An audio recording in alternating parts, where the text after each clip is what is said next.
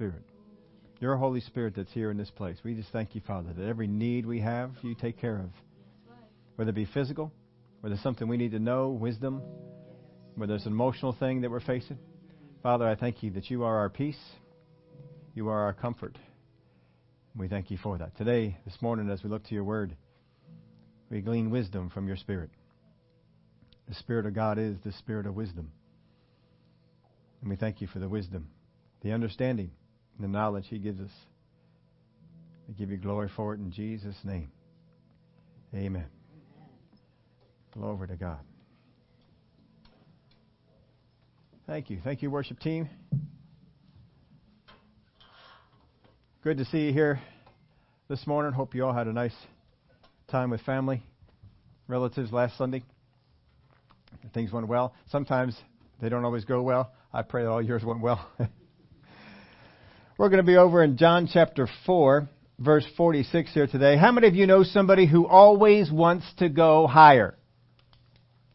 Wherever they are, they're not content. They got to climb higher. They got to be higher. If you were a little boy, when you were little, how many of you climbed a high tree, then you wanted to climb a higher tree?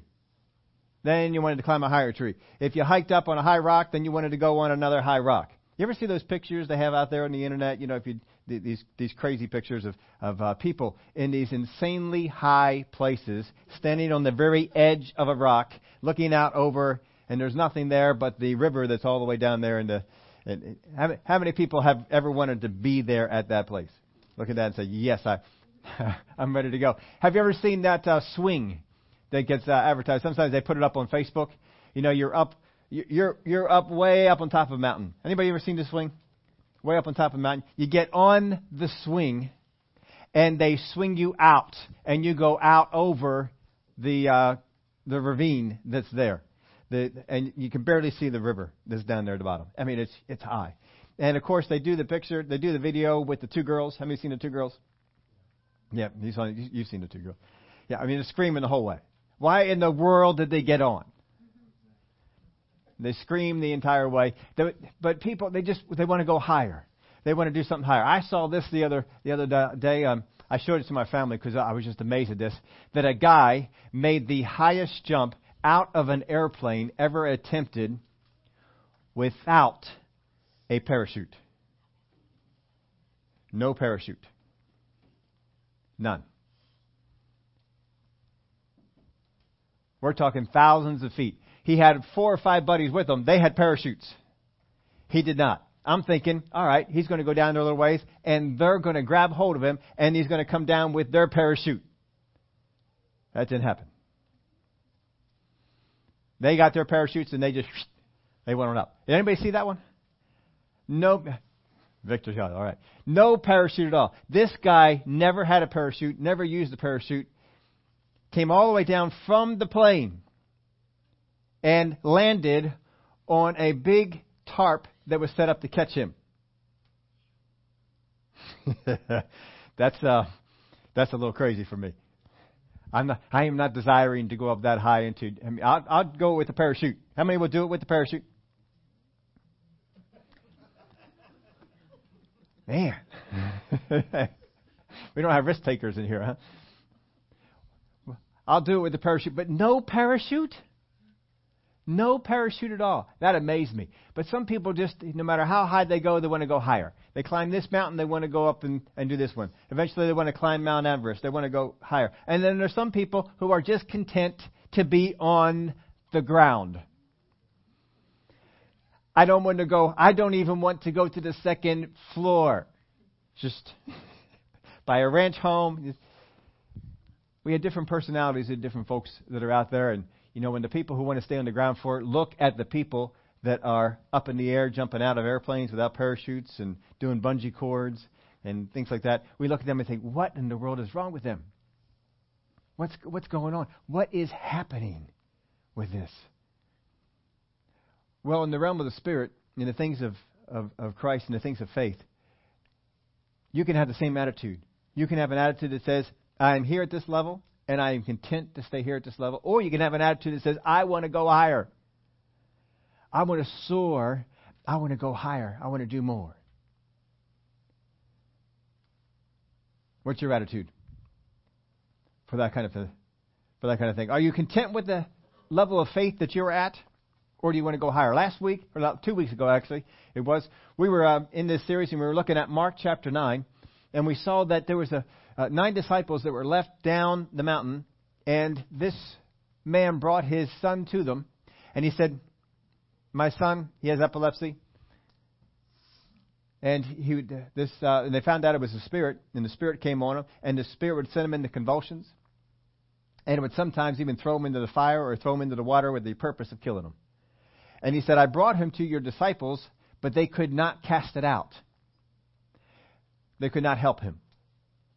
So can you do anything? If you can do anything." And so we looked at that statement even in the statement that Jesus made back to him. But we see that Jesus took that boy and dealt with the demon spirit and cast the demon spirit out. And so later on, the disciples came up to Jesus and they said, "Why could we not cast out the demon spirit?" Now, this is a group of people that Jesus had already given authority to do such things. They had already gone out and they had cast out demon spirits out of others. And they came on back to Jesus and said, "Wow, even the demons are subject to your name." And they were amazed at this. And they said, "Why could we not cast out?"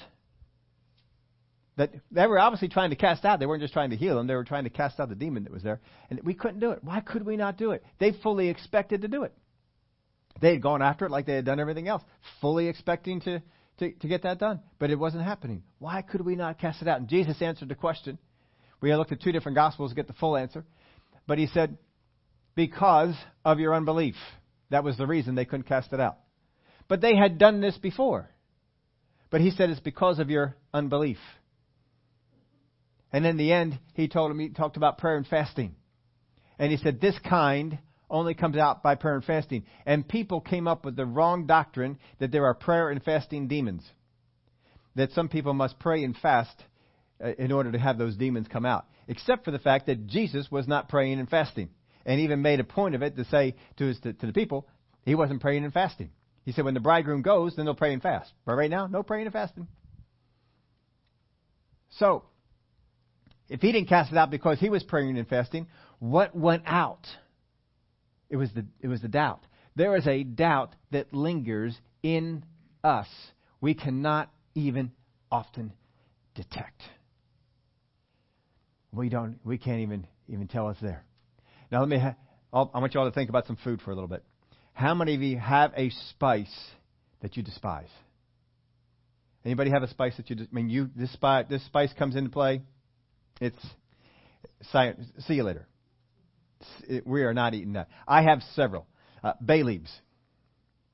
I do not in any way like bay leaves. If I see a meal and a bay leaf is being pulled out, we have a problem. How do you know what these things are called? It's been so long since I have been by them. But those ones you put in the ham, they're black and you stick them in. What are they called? Cloves. Whoever came up with that for a ham? I do not understand. I don't like them. If you cook a ham with cloves, it will go away. Yeah, there we go. Got an amen on that. I just don't like them. But my biggest one, and I am sorry if you like this. I know that there are people here who like this spice, and I may even offend you. It's all right, get over it. I may even offend you with this, but curry. Oh, I cannot take curry. I saw some of you, it's a staple for you. It is not for me. I don't like curry. I just don't. If it's in the dish, I don't care what the dish is. It's not being eaten by me. That's it. Now, there's other ones, that you kind of like. A little bit, it's okay. How many are here with the cover dish dinner when Keith tried to kill us all? Was anybody here for that? If you weren't here for that, Keith made some chicken, and he put some spice on it, and I'll tell you what, I nearly died. It was good, but they didn't tell me you weren't supposed to eat the skin. And I came in late. No, I don't even always get to eat in the cover dish thing, but I was eating that one. And so, I have my fingers on the skin. I'm eating the skin of the chicken, which has what was it, jerk? Jerk spice? All right, jerk spice, that helps you out. And I ate the skin, and my mouth is on fire. I am on fire. but I'll still eat that. That's not a despised spice. That's just intense. We're talking about ones that you despise. If that's there, you can tell. I can tell that it's in. What is in this dish? How many of you got one of those really bad spices, and you can tell if it's in a dish, and it ruins the entire dish for you?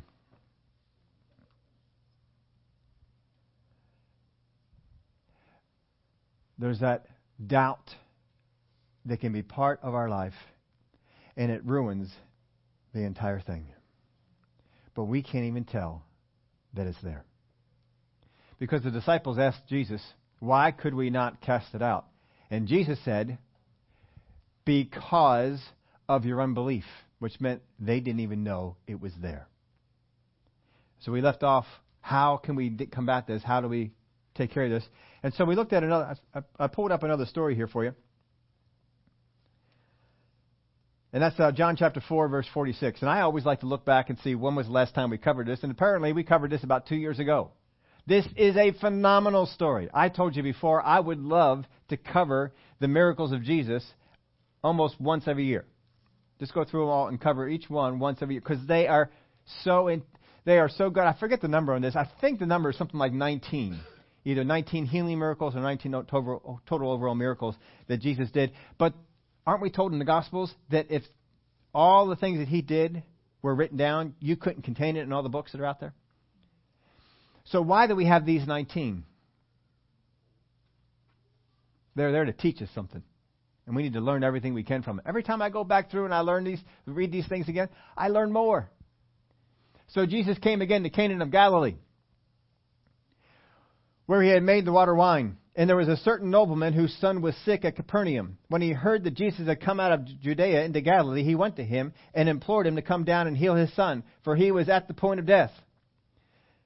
Now, we read over that. You can read over a lot of the details that happened. So this is what I did. I went and I plotted where he was from, and I plotted where he went to, and I found out the distance is about 25 miles. How long does it take you in your car to cover 25 miles? Depends on the roads, but anywhere from 30 minutes, 45 minutes, you should be able to get there, right? We don't really think anything about going 25 miles to get to a place. But this guy's walking. How many of you would think twice before going to a place that is 25 miles away if you are walking? Now, I'll give you an idea of what this is like. We are here. How many know where Willow Grove is? How many know where the interchange is for the Willow Grove Turnpike? The Willow Grove Turnpike interchange is about 5 miles away. So, by comparison, if you were to walk out the door here, walk down to the Willow Grove interchange, walk back, walk down to the Willow Grove interchange, and then walk back, and then walk down to the Willow Grove interchange again, that's 25 miles. Now, you're covering it in your Nikes. Or whatever other shoes that you got. I don't have Nikes, You've never even heard of my shoe most. I have Hokas. Anybody ever heard of Hokas? How many have never heard of a Hoka? Yeah, most people don't. Absolutely phenomenal running shoe. And that's what I wear. They look a little funny. They're a little different design, but doggone, they work. And that's what I mostly care about. So I have those. But whatever shoes that you got, you're not going to walk all the way down there in your Sunday shoes, are you? No, you're going to get your sneakers. You can put them on. Walk on down. How many would just, at a drop of a hat, say, yeah, let's make that journey. 25 miles, one way. You still have to come back. 50 miles. 50 miles you're going to cover. Now, how many are like me? You like Ocean City, New Jersey. Anybody here like Ocean City? Not Ocean City, Maryland. Ocean City, New Jersey. How many like Ocean City, New Jersey? How many have ever been to Ocean City, New Jersey? How many know the drive to Ocean City, New Jersey? Ocean City, New Jersey, from here is 100 miles. What we're talking about for him going there and coming back is for you to walk halfway between here and Ocean City, New Jersey. That's the walk you're going to commit to. How many of you are ready right now, right after we get done church, to commit to that walk? And let's go. We won't do it. We're walking. In a car is one thing, but he's walking. This guy walked 25 miles to get to Jesus because his son was sick. When he heard that Jesus had come out of Judea of Galilee, he went to him and implored him to come down and heal his son, for he was at the point of death. How many of you sitting here today would be already at the point of death yourself if you just had walked 25 miles? But he's coming there on the behalf of his son. And again, they don't have Nikes, they have sandals. You're walking 25 miles in sandals. I would not want to do that. Then Jesus said to him, I would be happy to come and heal your son. Look at the long distance that you came, and I'm so glad that you came. Is that not in your Bible? Oh. Let me read what's up on the screen. Then Jesus said to him, unless you people see signs and wonders, you will by no means believe. Now picture this. Picture a minister comes to town, and a person comes into the meeting, and he says, I have just walked 25 miles to come here to this meeting. And I need you to minister to my son. How many of you would expect a response like that? We wouldn't expect that. We'd be somebody saying, hey, wow, that's so neat that you would do this. Now he's also asking Jesus to make a 25-mile trek himself. Jesus had just made a pretty long trek. Jesus said to him, unless you people see signs and wonders, you will by no means believe. The nobleman said to him, sir, come down before my child dies. This thing is urgent. He knows his child does not have much time. Now put yourself in this guy's position. Whenever you read the Bible stories that are here, always try and do this. Put yourself in the position of the people in the story. Imagine that your son is on the verge of death. You don't know how long he has. He might have a day. He might have 2 days.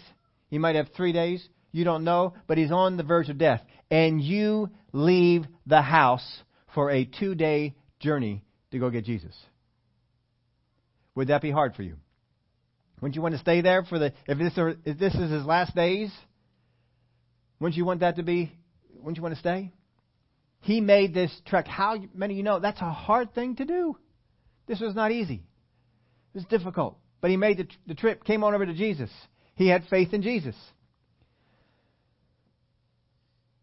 Sir, come down before my child dies. And he said to him, go your way, your son lives. So the man believed the word that Jesus spoke to him, and he went his way. We'll get into more of that in just a minute here, because that's an amazing part just by itself. This is nothing new to you. I gave this the last time we went over this passage, but it's important for us to remember. Our faith foundations. There are several things that it can be based on. One is sight. I believe in what I see. I believe in what I see. How many of you remember when the people believed the earth was flat? You know why they believed that? Because it's what they saw. If you go out to the Jersey Shore, go out to Ocean City, New Jersey, best place on earth. Sit there in Ocean City, New Jersey, and look out over the ocean. What do you see? It's flat, isn't it? It just goes on for a while and then it drops off. So if you don't have the advantage that we have, we've been up and we can see that it's round. You could see why people would think it's flat. They had a lot of faith in that. They had so much faith that Christopher Columbus had a hard time getting a crew of people to get on the boat because he wanted to go over there because he says it's not flat. It's round. Yeah, right. Because they believed in what they saw. Sight has a whole lot to do with things. People used to believe that the sun revolved around the earth. Why did they do that? Because what you saw was the sun moving. So they figured that the sun revolved around the earth. We found out that's not so, but they went on what they saw. So you can see that even though you see it, it's not necessarily something that is worthwhile putting faith in. That's the first thing. Might. These are stuff that you have. I know I can do this. I know I can do this. How many of you right now can pick up a 25-pound box? 25-pound box. All right. So if you see a box and it's 25 pounds, you just go over there and pick it up, right? What if the box is labeled as 50 pounds? How many of you have confidence that you are able to pick up a 50-pound box? Not as much. Have you ever tried to pick up something that was bigger than you thought you could get? I mean, you're by yourself, right? What are you going to do? I'm by myself. I don't think I can quite pick that up, but I'm sure going to give it a shot. Now, when we were doing the egg hunt, we had to do some things, and one of the things we had to do was I had to get the generator from my house down to here.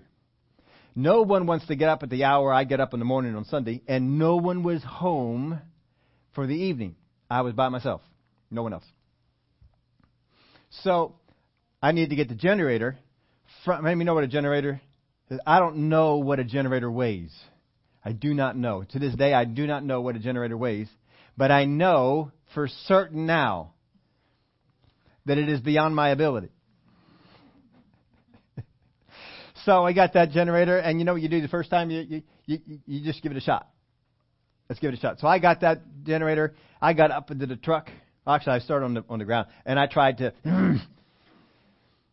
I did. I tried, and I got it up off the ground, but not high enough in to get it into the truck. Didn't quite get it into the truck. All right, that's not going to work. So my other idea, second idea, was I grabbed the handles of the thing, and I had it down there, and I'll try and pick it up from the truck and just kind of lift it in this way. That didn't work either. So then I said, well, let's try and build a ramp. There's a reason why people buy ramps for trucks. There's a really good reason, because the ones you make are never as good. In fact, they're a little bit dangerous. So I got a ramp. I got 2 pieces of wood and laid it on. I know all the problems that can come out with putting 2 pieces of wood down and trying to bring the thing up. I know all those problems that can go there. But what am I going to do? I'm by myself. So I'm up in the truck. I had the 2 pieces of wood. I've got the tires of the generator on that, and I begin to pull it up. And the wood, which was aligned perfectly for the width of the wheels, as I am pulling it up, begin to push outward. So I'm thinking, maybe I can get it up far enough that I can just lift it from there. That didn't happen. Didn't happen. So it was once again down on the ground, and I needed to get it up into the truck. How many of y'all know it made it here? So we did obviously get it. So I had an idea. I said, I'll text my neighbor. And while I sent him a text. I said, can you come over and help me lift the generator up into the truck? No word from the neighbor. Nothing. So I came up with another way to try and get that truck. I did, instead of 2 ramps, I did one board, and I'm just going to drag that generator without the wheels right up that one board. That didn't work either. But then I came up with a 5th way, because he still hasn't come over. So I thought, if I have that on the wood and I get down on the ground level and pick that piece of wood up and then just push the generator into the truck, I can see that working. How many can see that working? Well, unfortunately, I could see it, but it didn't actually happen.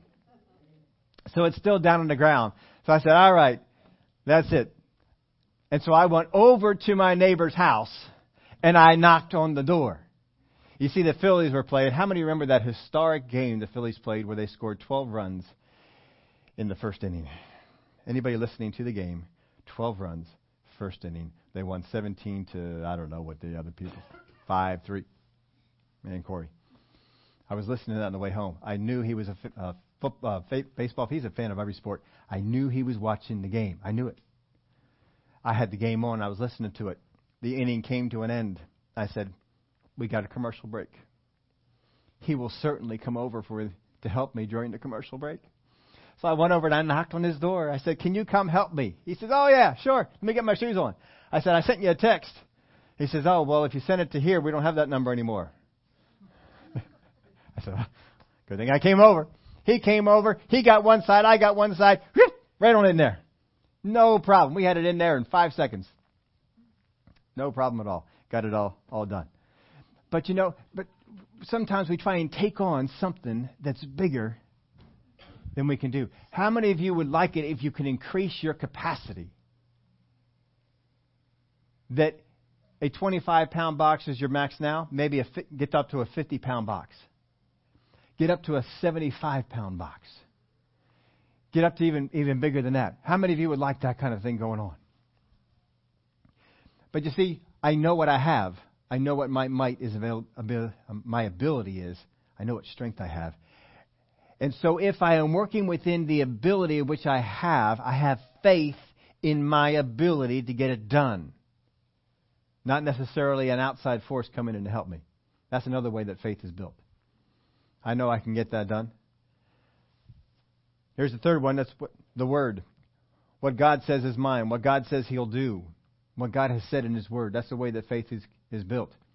We have faith to believe that in heaven. I've used it. I love this example. It was not mine. I heard it before. How many of you believe in heaven?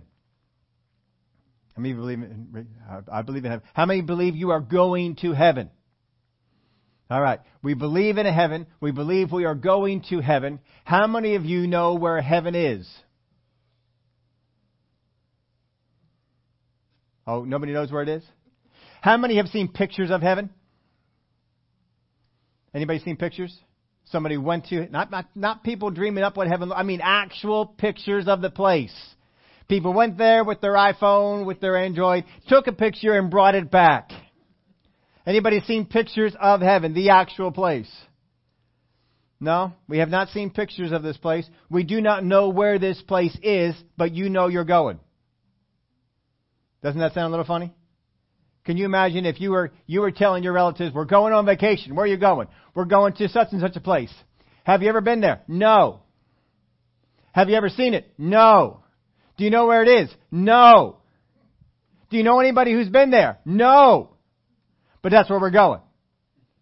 How many of you, they would look at you a little bit funny? And yet, you have faith to believe you're going to heaven.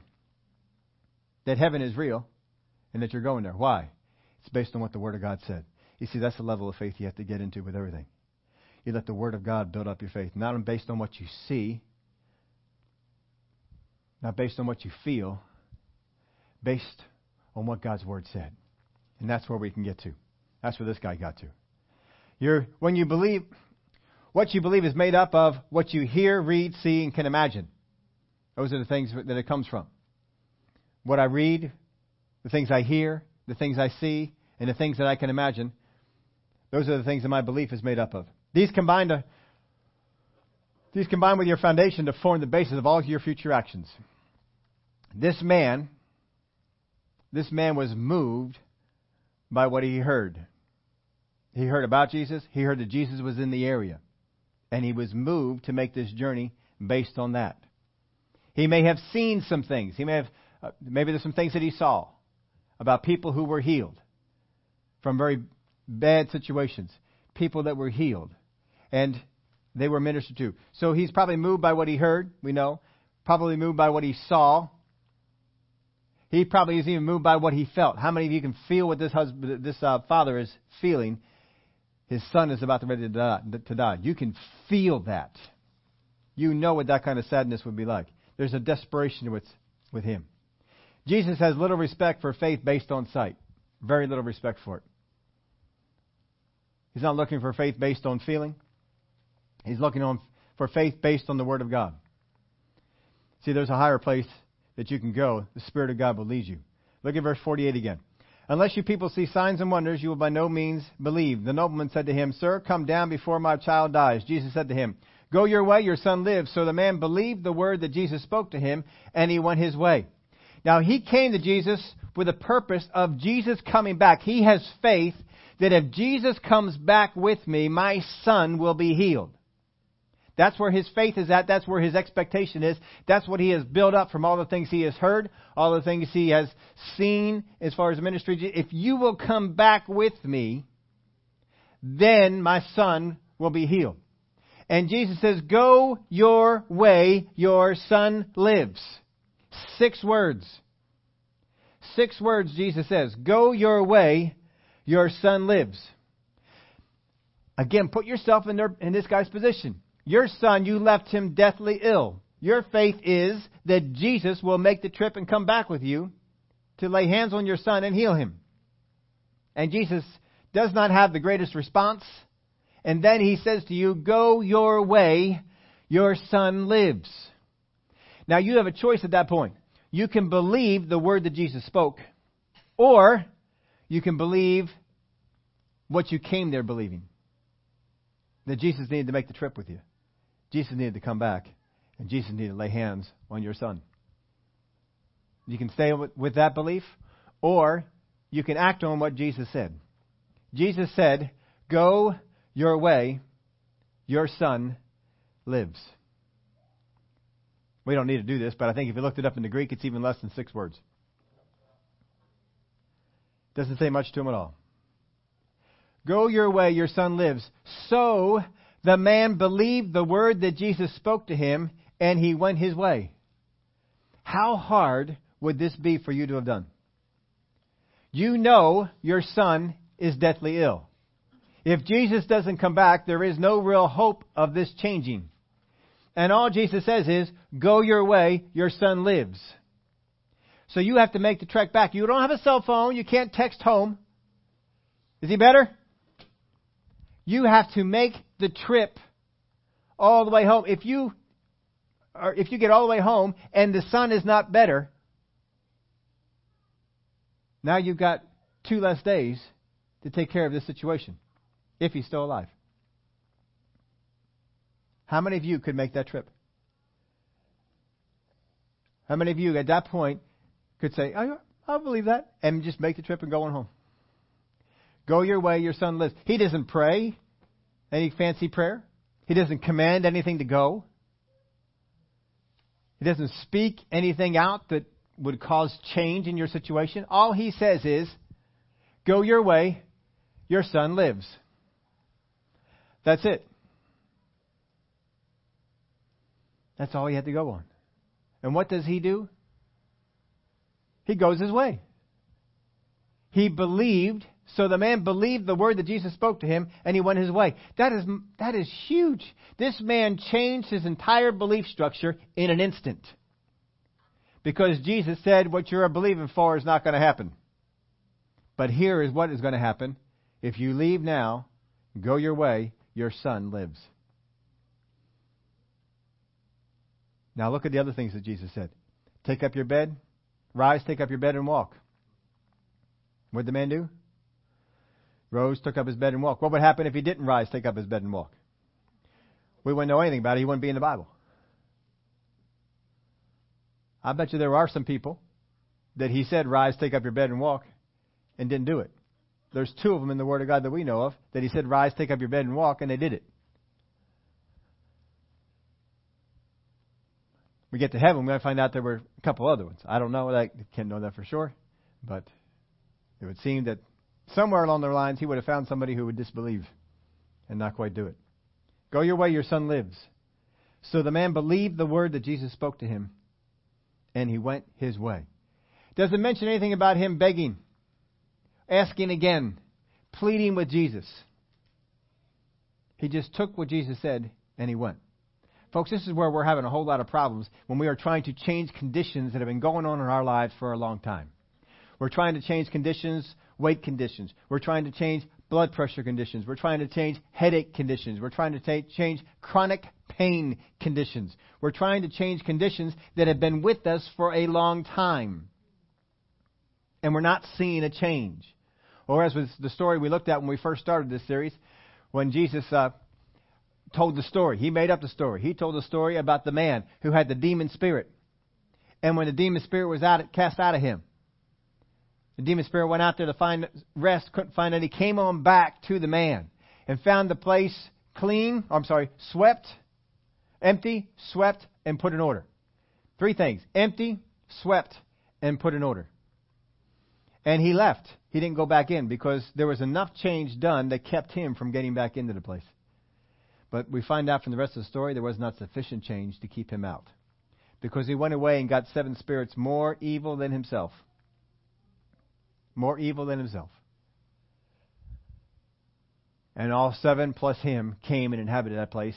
And it says in the Word that the last state of that man was worse than the first. Remember when Jesus had the man, he said, take up your bed and walk? And the man came back and he found Jesus. And he said to him, quit sinning, basically. Or a worse thing will happen to you. Make sufficient changes so that this does not come back back upon you. He doesn't say that to everybody, but he said it to him. It had something to do with him. There was some kind of a sin that he knew about that kept pulling him into this place, I guess.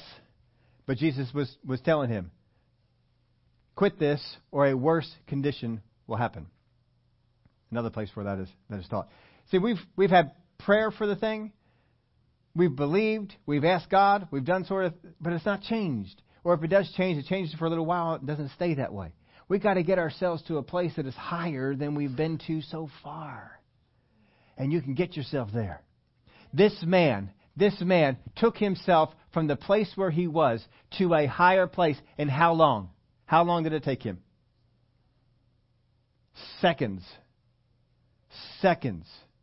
Not a lifetime, not years.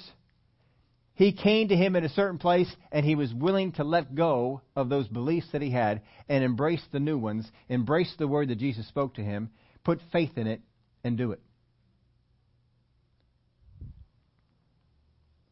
Let's go on with this and see the rest of it. I did put this in your outline for you. When this man had acted on when this man had acted on that, brought him to Jesus, was not as telling as what got him to leave Jesus. What we're saying here is this. What brought the man to Jesus, the faith that brought him to Jesus, was not as great as the faith that took him away from Jesus. It's a better way for me to say it. The faith that brought him to Jesus, if you'll come and lay hands on my son making the 25-mile trip, that faith was not as great as the faith that took him from Jesus. Because he had to leave going from Jesus the whole while. You know the enemy. He's going to be putting thoughts. Your son's dying. Why did you leave Jesus? Go back and get him. Your son's dying. Hurry up. He's still right there. You can go get him. Go get him to come back. But he didn't listen to that. He hung on to the words of Jesus. Jesus said, go your way. Your son lives. That's what Jesus said. I am going to have faith in the words of Jesus. And God wants to speak to you about your situation. He wants to tell you how your chronic condition can be stopped like that and never come back. Never come back. That's what He wants you to know. Now, right expectations are formed from right doctrines. We sometimes have wrong expectations. We got wrong doctrines we let inside. If you got a bad doctrine in you, if you got a bad belief in you, how long does it take for you to get rid of it? For this man, it wasn't long at all. Now, put this in there for a couple of blanks in your outline. If you are casual about doctrine, your expectations will not rise above the level of mediocrity. Don't be casual about your beliefs. If you want to scratch out doctrine and put in beliefs, go ahead and do that. It's the same thing. If you're casual about what you believe, well, I just believe whatever. If I need to believe it, God will tell me about it. God will bring it to me. If you're casual about it, that's not going to happen. I'll put it to you this way. How many of you have ever wanted to get something you saw something on the internet. You saw one of those infomercials. You saw something that told you how to fix the problem you have with your car, how to do something different, how to, whatever it might be. And you saw this, and you never heard of this product before, but you heard about this, and you're thinking, that could really help my situation. You ever had that? Think back, probably all of us have done that. So you want to do that, or maybe you want to get a new car. What do you do first? Do you just walk into the car dealership and say, hey, what do you got? Don't you do some research on it? Don't you look up on the internet, get some information about what kind of cars are out there, how good they are, how bad they are, what's going on with this, what's going on with that? You're going to go out there and you're going to buy a new phone. Do you just go out there and buy whatever phone is out there? Or do you do some research and you need to find out what kind of phone is there? I love doing research on things like phones and stuff like that, checking out what people say. I do understand that most people who put reviews up about phones, about cars, are stupid. I do understand that. I understand that many people who put up a review about a phone and how it doesn't work do not know how to use a blender. I thoroughly understand that. So when I'm reading their reviews, I read it with an idea that this person may be an imbecile and not know anything that they're talking about. So I read lots of them. But I don't put a whole lot of confidence in reviews done by just your average ordinary people because I don't know what their tech savvy is like. But then I go on to to the sites where the people are, a car site or a phone text site or something like that. And these are people who know how to use the stuff. What are they saying about it? And then after I read all that, then don't you go into the store and then you play with the phone, you drive the car, you do something, you do some research on this thing, you get a good handle on it to find out what's going to be, and then you go ahead and you make the plunge and you make the purchase and you bring that thing on home. You're not casual about that because you don't want to have a mediocre car or phone. Don't have a mediocre faith either. Don't be casual about it. Check it out. Verse 51. And as he was now going down, his servants met him and told him, saying, Your son lives. Then he inquired of them the hour when he got better. And they said to him, Yesterday at the 7th hour, the fever left him. So the father knew that it was the same hour in which Jesus said to him, Your son lives. And he himself believed in his whole household. So he's checking this out. He's making the trip on back, and the people who were at the house, who saw the fever had left, they got so excited. Go after him. Go tell him what happened. And so they make the trip on out there, and they meet part of the way over. And he says, When did this happen? And he figures out it happened the same time that Jesus made that statement, Your son lives. Now, what would have happened if he wouldn't have believed it? What would have happened if he would have kept trying to pester Jesus to come back with him? What would have happened if he didn't put any faith in the statement that Jesus made? The same thing that happens in our lives, because Jesus has made some statements about our life, and we don't believe it. If you don't believe the things that Jesus says about your condition, about your life, then it won't be true in your life. But if you will believe, as this man did, the things that Jesus spoke into his life, it will help you. While you're reading this, well, that's for this guy that was back over there with his son. No, it's not. Why is it in the Word of God? It's in there for our benefit. We're supposed to learn something from it. Why is the woman with the issue of blood in our Bible? Because we're supposed to learn something from it. Why is the man rise, take up your bed and walk? Why is he in the Bible? Because we're supposed to learn something from it. If it's not there for me, then why is it in the Bible, and why am I supposed to study it? Why am I supposed to read this? So what I read about this man, when it applies to my situation, I can take that as words for me. When the woman with the issue of blood, when that situation lines up with mine, when I can glean some things about faith, I can take it because it's spoken to me. It's spoken to me. Understand, what is in the Word of God is spoken to you. It's not just spoken to those people that were in the Word.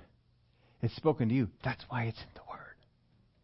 It's there for you to get. Your son lives, and he himself believed in his whole household. He came home and he told them the story. This is what happened. This is what Jesus said to me at first. And then this is what Jesus said. Go your way, your son lives. This again is the second sign Jesus did when he had come out of Judea into Galilee. So he said, first off, the guy traveled. First thing he did, he traveled. The second thing he did was not give up. The second thing he did was not give up. Third, he returned based on Jesus' word. He returned based on Jesus' word. The foundation for all of these actions was what he heard. But the one that made the difference is when he acted on Jesus' words to him. You can hear words of faith, you can hear the Scriptures all day long. But until you act on what you heard, it doesn't change your life. But when you act on what you heard, then it will change your life. Hopefully this story is known to you. But when the woman with the issue of blood, when she heard about Jesus, remember she spent all she had on all the physicians? She got her hopes up on each physician, each opportunity they had, and each one failed her. And the Word of God says, not only was she not better, it says she grew worse. Except now she had no money. All her money was gone. 12 years that was going on, going after physicians, and it says nothing helped, it just grew worse. But you got to put yourself in these positions. This woman, every time a new doctor came to town, every time a new method came to town, she built her faith up and had faith in it and put everything in that she had behind. She put her money behind it. She put her faith behind it. She put her energy behind it. And then the Word of God says, when she heard about Jesus, she said with her mouth, if I just touch the hem of His garment, I know I shall be whole. Why did she say that? Because she heard about Jesus. We went back when we did this, and we showed you the stories. That she saw that people were just touching the hem of Jesus' garment and getting healed. So she heard about that, and she says, all I have to do is sneak up in the crowd and touch the hem of His garment. And I know, this is her words, I know I shall be healed. But just because she believed that didn't change her life. What she had to do was she had to act on it. And so she got in there. She heard Jesus was coming by. And so she worked her way into the crowd. This is a woman with an issue of blood. She is unclean and not supposed to be near a rabbi or let alone touch him. So she's going to touch his robe, not him. But she's also passing a lot of people in the way, touching them to get through the crowd. And she touched the hem of His garment. And it says in the Word of God, Mark chapter 5, if you ever want to, I think it was Mark chapter 5, where that is. If you want to go and see the story, wonderful story. If I touch the hem of His garment, I know I shall be healed. And she touched the hem of His garment, and in her body she knew the fountain had dried up. She could feel that change in her body. Because she acted on what she believed. She acted on what she heard. It wasn't just something that was out there. A lot of Christians who have chronic conditions, who have things that have bothered them for a long time, have put their faith in many different things along the way. And they are no better. In fact, sometimes they've grown worse. And to put their faith out there for something else, I'd rather just suffer the pain that I'm going through. I'd rather just, they'll make prayers like, God, give me the grace to handle this pain. Give me the grace to make this through. We pray stuff like that. That's not God's desire. God's desire is for you to be healed. The fact that you are not healed, we looked at a story that showed us this beyond any shadow of a doubt, that the fact that you are not healed does not mean God does not want you to be healed. The fact that you have been prayed over and have not received healing does not mean that God does not want you healed. One we were just looking at 2 weeks ago, that we talked about in the beginning, the boy. Just because he was sick, Jesus said, how long has this been going on? Since he was a youth, since he was young. It's been going on a long time. His disciples couldn't get it. Disciples there, anointed people under Jesus. They could not get it done. They prayed for him. That does not determine that this is the will of God.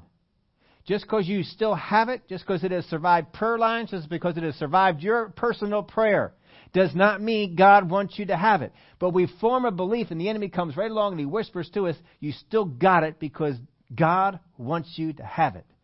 And I use that stupid phrase, it's your thorn in the flesh. And Paul's thorn was not anything physical. And he even says it right in the passage what it was. And people still come out with an idea that he had an eye disease or some kind of sickness that he battled with. He did not have a sickness that he battled with. He says it right there. A messenger from Satan sent to buffet me. How do we get that messed up? I don't know how we get that messed up. But he says it right there. God does not want you sick any more than God wants you in sin. Because the same act, Jesus at the cross, salvation, the same thing that got you freed from sin, got you freed from sickness and disease. The same person who bore your sin, bore your sickness and disease. God does not want you sick. He does not want you in sin. He doesn't want you under the weight of it either. That's your God. But should we come out with another belief? This man changed his belief in an instant because Jesus spoke something to him and said, go your way. Your son lives. And this man turned around and made a 25-mile walk back home. I imagine somewhere along the line on the way back home, he had to stop and rest. Probably had to stop and get some sleep because he probably walked straight there.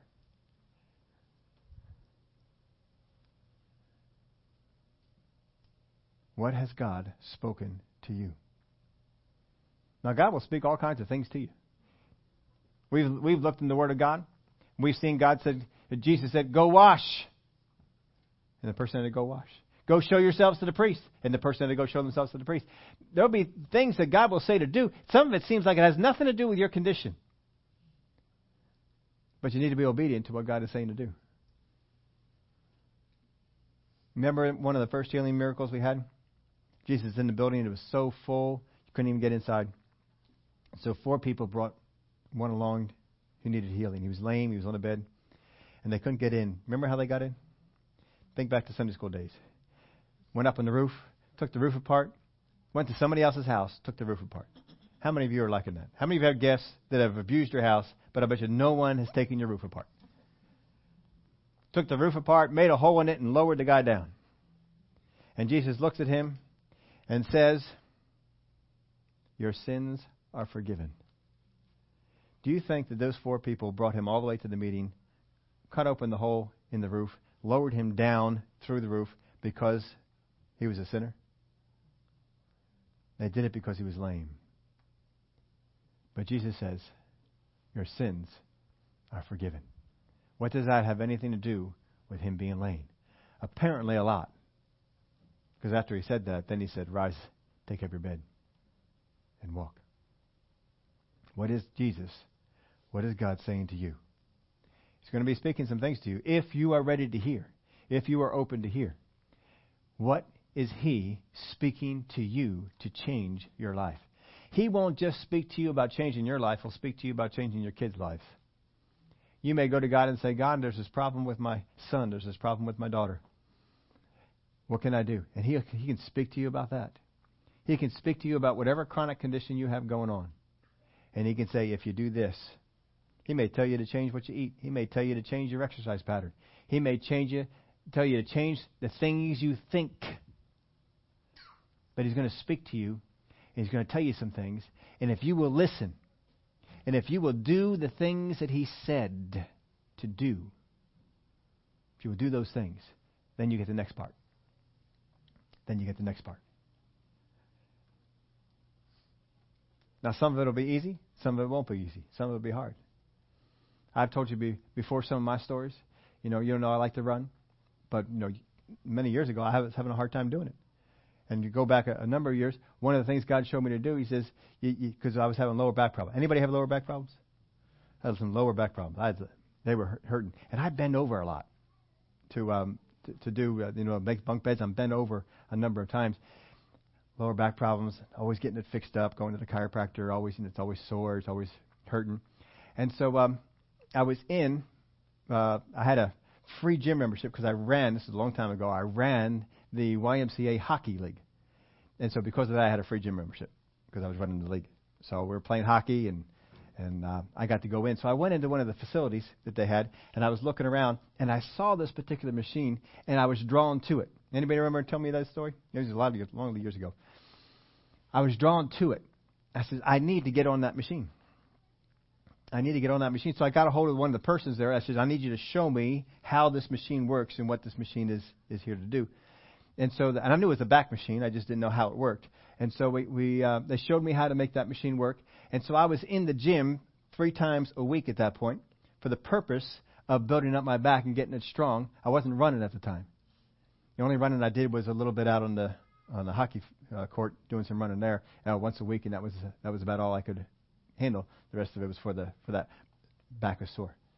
So I got on that machine, and I went through all the workouts that I was doing. I always ended on that machine. Always ended on that machine. Why? Because I knew when I was in there, down in my spirit, you need to be on that machine. You need to be on that machine. So I got myself on that machine, and I drug myself out to the gym. I don't like going out to the gym a whole lot. I like, my favorite thing is put the running shoes on, go out for the run, come back, take the running shoes off, get cleaned up, and go. No trip anywhere. I don't like to trip anywhere.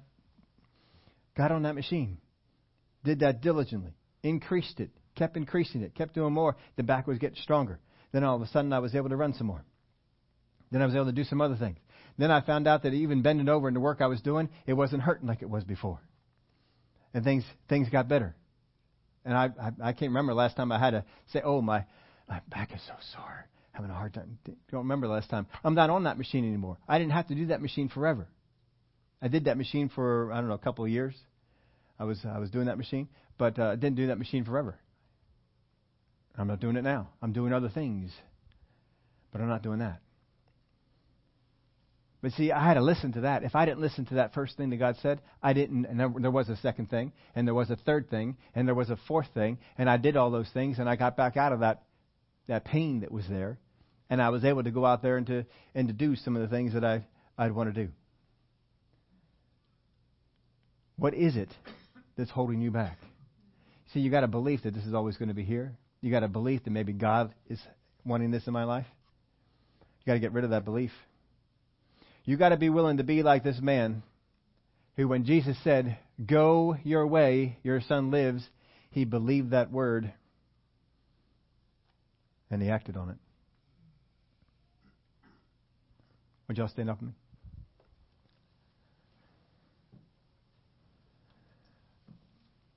I put this in your outline for you. Faith, not please, move God. You can have prayers and plead before God all you want to. That's not what's going to be moving God. Most Christians falter not in believing that Jesus is the healer, but in doing what the Word or the Spirit of God speaks to them. That's where we mostly falter. We're not doing what God has said. We're not doing what God has said. I was instructed to do this. These were some of the best instructions I ever got. Instantly obey the voice of the Spirit. Instantly obey the voice of the Spirit. You can learn to obey the voice of the Spirit, and you can learn to obey it instantly. You can learn to do it. Have you ever seen those dogs that you give a command and they obey instantly? And have you ever seen those dogs that will never obey ever? You see the little lady there speak. And what's that dog do? Nothing. Just does whatever it wants to do. I told you to stop it. Dog goes on and does whatever it does. Then you see somebody else. Sit. Dog sits. Stay. Dog stays. Why? Because one learned instant obedience and the other one never did. Folks, we're sometimes just like that. We're not learning to instantly obey. Well, I'll check that out. Well, I'll see when I get time. I'll see, when I get around to it. How many you got? Don't raise your hand. Inside hand. Don't raise your hand on this one. How many God has spoken to you, change your diet? And you did it for a day, you did it for 2 days, then you kind of relaxed on it, or you just never got to it. God said, change your diet. You never did it. Why? Because you don't learn to instantly obey the voice of your Spirit. How many of you God spoke to you and says, I want you to get out and I want you to walk? I want you to get out and I want you to do this kind of exercise. I want you to get out and I want you to do this. How many have heard that? Don't raise your hand. Inside hand. How many have heard that and didn't obey? I get to that. It was rainy yesterday. Well, it was kind of cold. Well, I don't have the right shoes. And, I don't have the right shorts. I need a different pair of shorts. Well, I don't have the right shirt for that. I don't have the right coat. I need a different kind of coat. I need a hat. If you're going to go out and walk, you need a hat. I don't have a hat. And we come up with all these things, right? All these excuses for why we're not doing it. But what's the real reason? I don't instantly obey the voice of your Spirit. Now, we talked about these kind of things, but you know what, folks? There's some other stuff, too. What if God comes to you and says, that person you have bitterness for? Release it. What if he comes and he says that to you? What would you do? You don't know what they did. Do you understand what they said? That situation that's over there? You need to submit to it. What do you mean submit? See, there's other things like this that God will be speaking to you about. And we're not doing it. And because we're not doing it, we're not opening up God to be able to do the things that we need to do. We're not opening the door for God to speak the second thing, and the third thing, and the fourth thing, and the fifth thing. We look at people and we see that they had victory over that. You can look at me and say, we had victory over your back. You had victory over this. You had victory over this pain. You're able to do this and able to do that. Yeah, but there's a whole lot of yeses I had to say along the way. A whole lot of things that God had to show me along the way. A whole lot of diligence I had to put into what He said to me. And I had to do them. That same thing is open to you. But you got to listen. The biggest problem, folks, it's not that we aren't hearing. We aren't acting on it. God has spoken to you, but we're not acting on it. This man, 6 words from Jesus. Go your way. Your son lives. And the Word of God says about him, he believed the words that Jesus spoke and returned home. Can you believe what Jesus has spoken to you? It'll change your life. It'll change your life. Let's bow our heads. Father, we thank you that you are willing to change situations that have continued on in our life. You're willing to help us turn these things around. Whether it be back pain or leg pain or neck pain, headaches, blood pressure, blood sugar, cancer, lung problems, all assortment of whatever it is that the devil has dreamed up, brought into our life. You are able to change it. Most times we just want somebody to wave the prayer over our life and have it be gone. But we've seen a number of times that there were things that people needed to do to change the conditions so that a worse condition doesn't come back.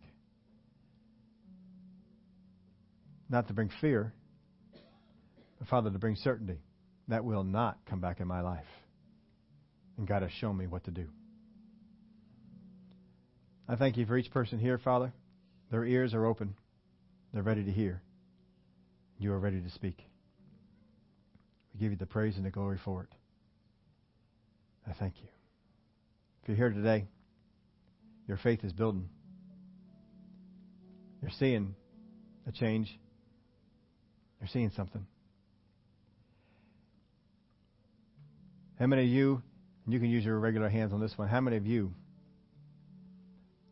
when we started this, wherever you came in on it, believed that whatever condition you had was yours, and it just didn't seem like it was ever going to go, and now have hope that condition is going to go away? Anybody here? Glory to God. Glory to God. God is going to speak to you something that you need to do, as He did to almost every single person that got healed in the Word of God. From rise, take up your bed and walk, to go wash, to go home, whatever it might be, He always spoke for them something to do, and they put faith in what He said and did it, and they saw a change. Put faith in it. Put faith in whatever it is that He has said to do. And don't go after it casually. Go after it with everything you got. Father, I am going to do what you told me to do diligently with everything in me, because you told me to do it, because it will have an impact on my life. Glory to God. Father, I thank you. We're going out here changed by your word. You're speaking to us. Our ears are ready to hear. I thank you for the power of God that is at work, ministering to every person here. There is no condition, no sickness, no disease that can stand against the power of God. And just because it has remained in our life for years, months, decades, it makes no difference. Your will doesn't change. I thank you for it. In the name of Jesus we pray. Amen. More to learn on this. We'll get into some more next week. Thanks for coming on out here today. Do we have any praise reports put in? As God speaks to you things for you to do, let us speak them out. Let us know. Today at 1 o'clock, we're going to be going over Revelations chapter 5. Fun chapter. We're still introducing some of the things in Revelation. Chapter 6 is where the seals get executed. But here in chapter 5, the seals are opened. Real interesting stuff and what we get to see with that. So we're going to be doing that at 1 o'clock. If you want to get something to eat, come on back. We're going to be going over Revelation here and there. You have plenty of time to ask questions or interact or whatever you want to do. We're going to do that at 1 o'clock here. Plenty of places around to go eat. Check with an usher if you need to find out some things. Wednesday night, Brother Keith is going to minister at the midweek service for Wednesday night. Whatever the topic is, we're going to put it up on Facebook. He's going to send it over to me Tuesday, Wednesday, or something like that. He'll send me something. I'll put it up there as soon as he does. My wife and I, daughter, son-in-law, and little ones, we are all heading out to the water park for 2 days, taking 2 days off. And we're going out to the water park. Part of the motivation thing, some of you folks can relate to this. My daughter was telling me this story. It breaks your heart. Little Lissy is sitting there and she's playing with the dolls. And whenever she plays with the dolls, they always start talking. They're talking to each other. And so we've been talking to her about going back to Kalahari or one of the water parks. And so she keeps looking, when are we going? Are we going this week? Are we going soon? When are we going? So she's been looking forward to going. And so one time she came into the room and she said she was playing with the dolls. And he says, I'm sorry, we can't go to Kalahari this week, but we will soon.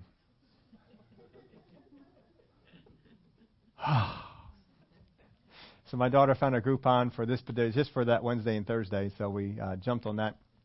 And I asked Keith a couple weeks ago if he'd be free. He said he would be free. So that's going to be on Wednesday night. We'll put that up there for the topic there. Also, the prayer conference is coming up. So Friday night, Saturday morning, Saturday afternoon sessions, and then Sunday morning session. That's going to be going on. We have all that information in there for you. We need you to register because we're feeding you on Saturday, and we need to know who we're feeding. Do we buy one bagel or do we buy 100 bagels? We have to know what kind of stuff to do in that. So register for that. As I see my wife on that, I think she has a registration form around somewhere, or else you can just see her or see me on the way out and just say, we're going to be there.